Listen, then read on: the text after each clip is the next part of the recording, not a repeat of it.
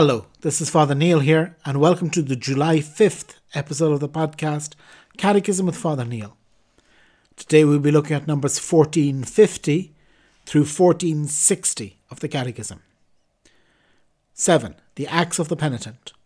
1450.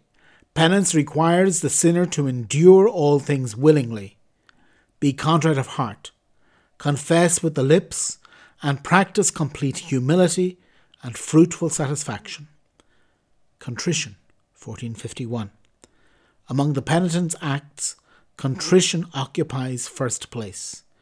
Contrition is sorrow of the soul and detestation for the sin committed, together with the resolution not to sin again. 1452. When it arises from a love by which God is loved above all else, contrition is called perfect, contrition of charity. Such contrition remits venial sins.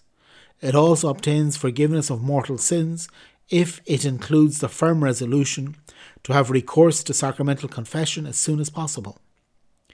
1453.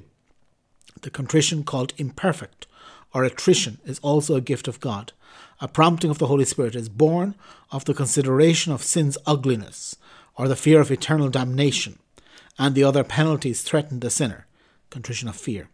Such a stirring of conscience can initiate an interior process, which, under the prompting of grace, will be brought to completion by sacramental absolution.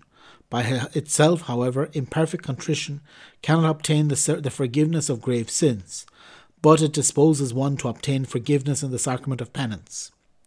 1454. The reception of the sacrament ought to be prepared for by an examination of conscience made in the light of the Word of God. The passages best suited to this can be found in the Ten Commandments, the moral catechesis of the Gospels, and the apostolic letters, such as the Sermon on the Mount and the apostolic teachings. The Confession of Sins. 1455. The confession or disclosure of sins, even from a simply human point of view, frees us and facilitates our reconciliation with others. Through such an admission, man looks squarely at the sins he is guilty of, takes responsibility for them, and thereby opens himself again to God and to the communion of the Church, in order to make a new future possible. 1456. Confession to a priest is an essential part of the sacrament of penance. All mortal sins, of which penitents, after a diligent self-examination, are conscious, must be recounted by them in confession, even if they are most secret and have been committed against the last two precepts of the Decalogue, for these sins sometimes wound the soul most grievously, and are more dangerous than those which are committed openly. When Christ's faithful strive to confess all the sins they can remember, they undoubtedly place all of them before the divine mercy for pardon. But those who fail to do so, and knowingly withhold some, place nothing before the divine goodness, for remission through the mediation of a priest. For if the sick person is too ashamed to show his wound to the doctor, the medicine cannot heal what it does not know. 1457. According to the Church's command, after having attained the age of discretion, each of the faithful is bound by an obligation faithfully to confess serious sins at least once a year. Anyone who is aware of having committed a mortal sin must not receive communion, even if he expresses a deep contrition without first having received sacramental absolution, unless he has a grave reason for receiving communion and there is no possibility of going to confession. Children must go to the sacrament of penance before receiving Holy Communion for the first time. 1458. Without being strictly necessary, confession of everyday faults, venial sins, is nonetheless strongly recommended by the Church. Indeed, the regular confession of our venial sins helps us form our conscience, fight against evil tendencies, let ourselves be healed by Christ, and progress in life of the Spirit. By receiving more frequently, through the sacrament, the gift of the Father's mercy, we are spurred to be merciful as He is merciful. Whoever confesses his sins is already working with God. God indicts your sins, if you also indict them. You are joined with God. Man and sinner are, so to speak, two realities. When you hear man, that is what God has made. When you hear sinner, that is what man has made himself. Destroy what you have made, so that God may save what he has made. When you begin to abhor what you have made, it is then that your good works are beginning, since you are accusing yourself of your evil works. The beginning of good works is the confession of evil works. You do the truth and come to the light. Satisfaction. 1459. Many sins wrong our neighbour. One must do all that is possible in order to repair the harm. For example, return stolen goods, restore the reputation of somebody slandered, pay compensation for injuries. Simple justice requires as much, but sin also injures and weakens the sinner himself, as well as his relationship with God and his neighbour. Absolution takes away sin, but it does not remedy all the disorders sin has caused. Raised up from sin, the sinner must still recover his full spiritual health by doing something more to make amends for sin. He must make satisfaction for or expiate his sins. This satisfaction is also called penance. 1460. The penance the confessor imposes must take into account the penitent's personal situation and must seek his spiritual good. It must correspond as far as possible with the gravity and nature of the sins committed.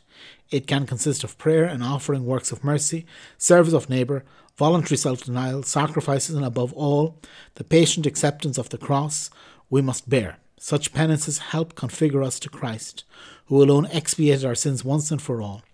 They allow us to become co-heirs with the risen Christ, provided we suffer with him.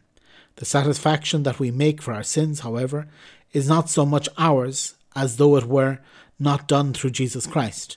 We who can do nothing ourselves, as if just by ourselves, can do all things with the cooperation of him who strengthens us. Thus man, who has nothing of which to boast, but all of our boastings is in Christ, in whom we make satisfaction, by bringing forth fruits that befit repentance. These fruits have their efficacy from him. By him they are offered to the Father, and through him they are accepted by the Father. Okay, so the section on penance, on contrition, confession, and again we're going through the acts of the penitent in the sacrament. And I suppose first of all to say that these can be done also outside of the sacrament. That's why it's talking about contrition and this idea of perfect contrition. This contrition of love can remit venial sins and even obtain forgiveness for mortal sins if we resolve to go to confession when we can. So, in other words, if you're in the aeroplane and the aeroplane is going down and you truly mean to God that you are fully sorry for whatever sin you have committed, you could be a serial killer or whatever you want, but if you have a true repentance, you will be forgiven. Then, of course, if you survive, if the plane levels out and doesn't crash or whatever, then you must go to confession when you're able to.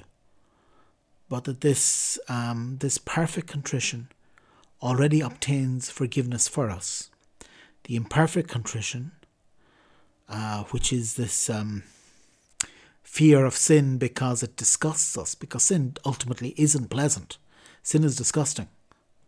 So if it nauseates us, or else we're afraid of the pains of hell, again, it's good. This is good. Obviously, it's better not to repent of sin because you love God.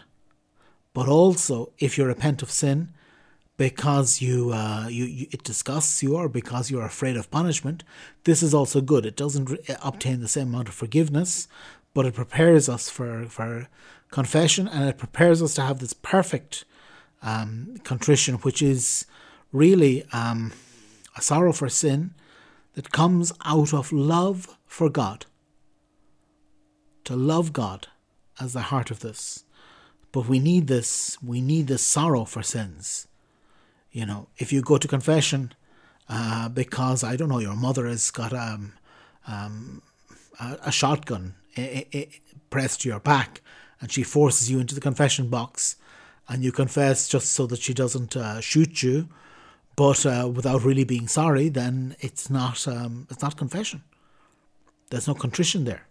You might have performed all the actions. This is why we were saying that what happens in the heart is what is impossible, is what is important. What goes on in the heart, this forum, this internal forum, this forum of the heart of man, this is the most important thing in confession. And we're invited in our heart to repent, to come back to God in our hearts.